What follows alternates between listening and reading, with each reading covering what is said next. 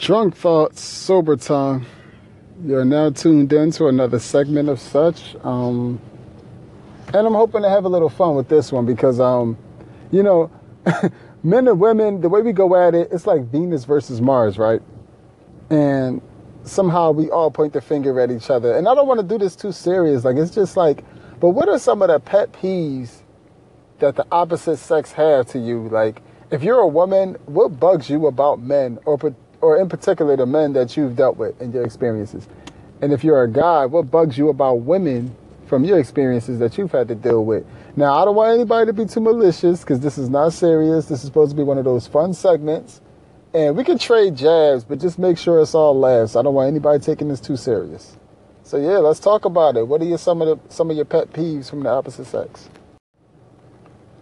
Good afternoon, people. Welcome to another segment of Drunk Thoughts, Sober Time. And I want to talk about the level up. Because we all think, like, in order to level up, we got to distance ourselves from certain people. And sometimes it's true. But for the most part, I don't think it's true. I just think it's about putting yourself in a space to where you can manage your time better and use your time more efficiently. Like for me, I still got the same friends I had for years.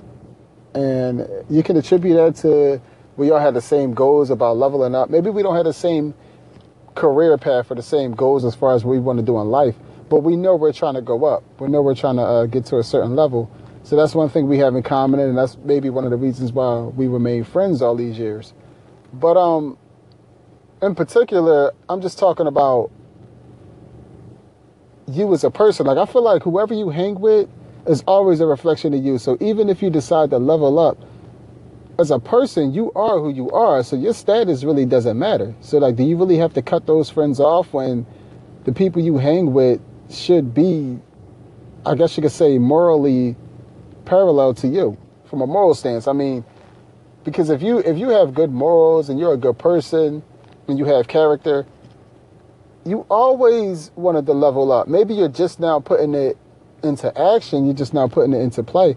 But you've always had some type of vision. Even if you didn't know what you wanted to do in life, you knew you didn't want to be broke. You knew you wanted more for your kids than you had for yourself. And that's not a knock on your parents or nothing. It's just that you knew you always wanted each generation to do a little better.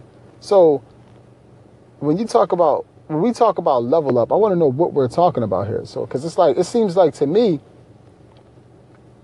a lot of people might say, oh, well, at the time I didn't know better, but now I do. And that's cool too. So from that perspective, I kind of understand where you might be going with it. You might have to cut some friends off because you're trying to change your habits, you're trying to change your life.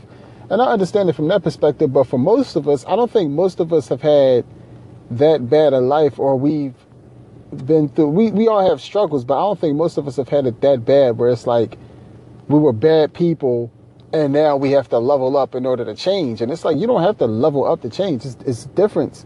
So I just want people to talk to me about your level up. Like, what is your definition of leveling up?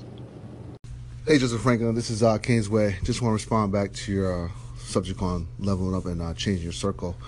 I don't think it necessarily has to do with the friends. Just my perception of it is that your building circle, your productive circle. If you exceed the means of your productive circle, it means if your inspiration, your motivation is top level and you're the alpha or you're the hierarchy of that circle, in order to change your game and reach new levels of success, I think you need to change those circles, meaning expose yourself to more higher-minded thinking people that are going to stimulate you to make you work a lot harder. It's kind of like the theory, you got to go in the lion's den amongst lions to sharpen up your own teeth.